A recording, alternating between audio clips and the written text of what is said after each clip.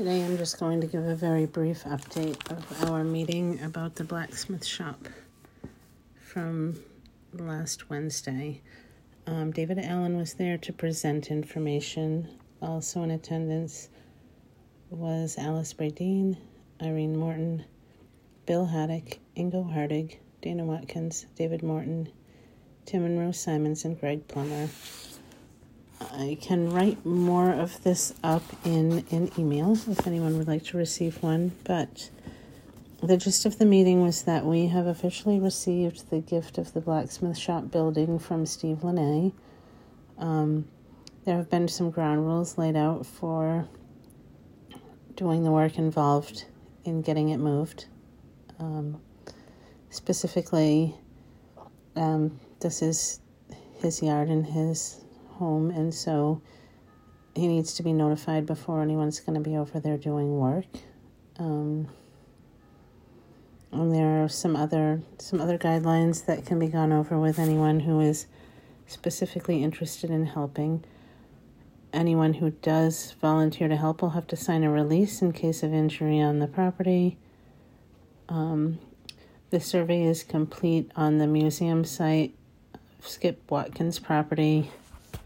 And he will be home soon to review the lease,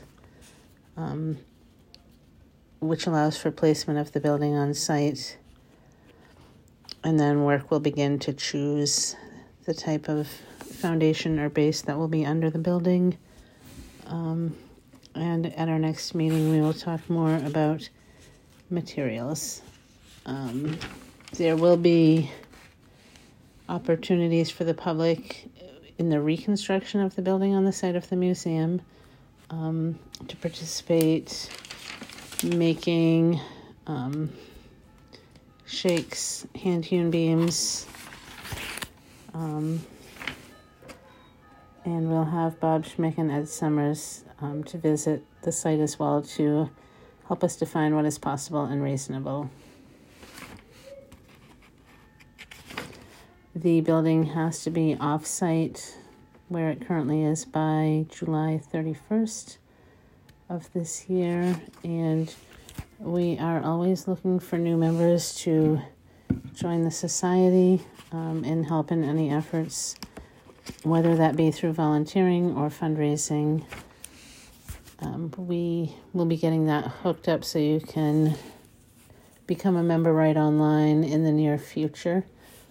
And if you would like to subscribe to the email, go to www.raymondcascohistoricalsociety.org.